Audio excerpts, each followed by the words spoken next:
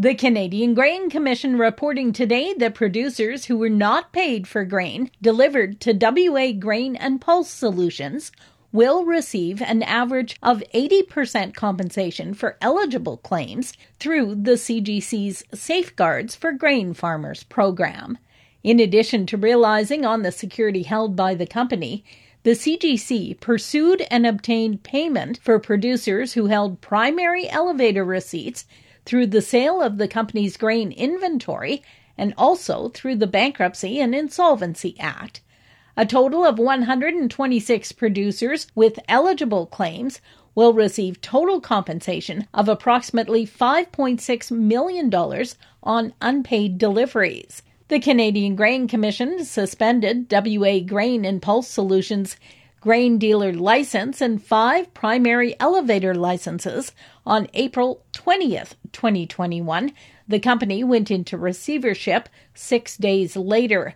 WA Grain and Pulse Solutions had operations in Vanguard, Pambram, and Pontax, as well as in Bowden and Bashaw, Alberta. The Canadian Cattlemen's Association and the National Cattle Feeders Association calling on CP and the Teamsters Union to reach an agreement before the March 16th strike deadline. Currently, about 8 trainloads of U.S. corn are coming up into the prairies on a weekly basis in an effort to try to keep animals fed. CCA President Bob Lowe says the industry is in a critical situation as producers and feedlot operators need that feed and are already running on a just-in-time, train-by-train basis. Probably the industry's got, as an industry, maybe 10 to 12 days of feed on hand. Lowe says he doesn't know if it's possible, but he'd like to see both sides go to binding arbitration before that March 16th strike deadline. He says with the drought and the lack of feed production, a potential rail strike would be devastating. We're running on imported corn from the U.S. to feed the cattle herd, currently in the feeding sector, the feedlot sector. And I mean, there's different numbers of what we need a week, but it's somewhere around 8 train loads of corn a week just to keep us even. CP Rail could be looking at a strike as early as March 16th.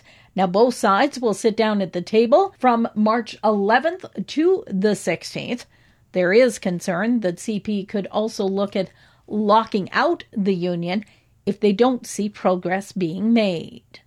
Saskatchewan's cattle marketing update for last week showing a drop in prices across the majority of weight classes for feeder steers and heifers.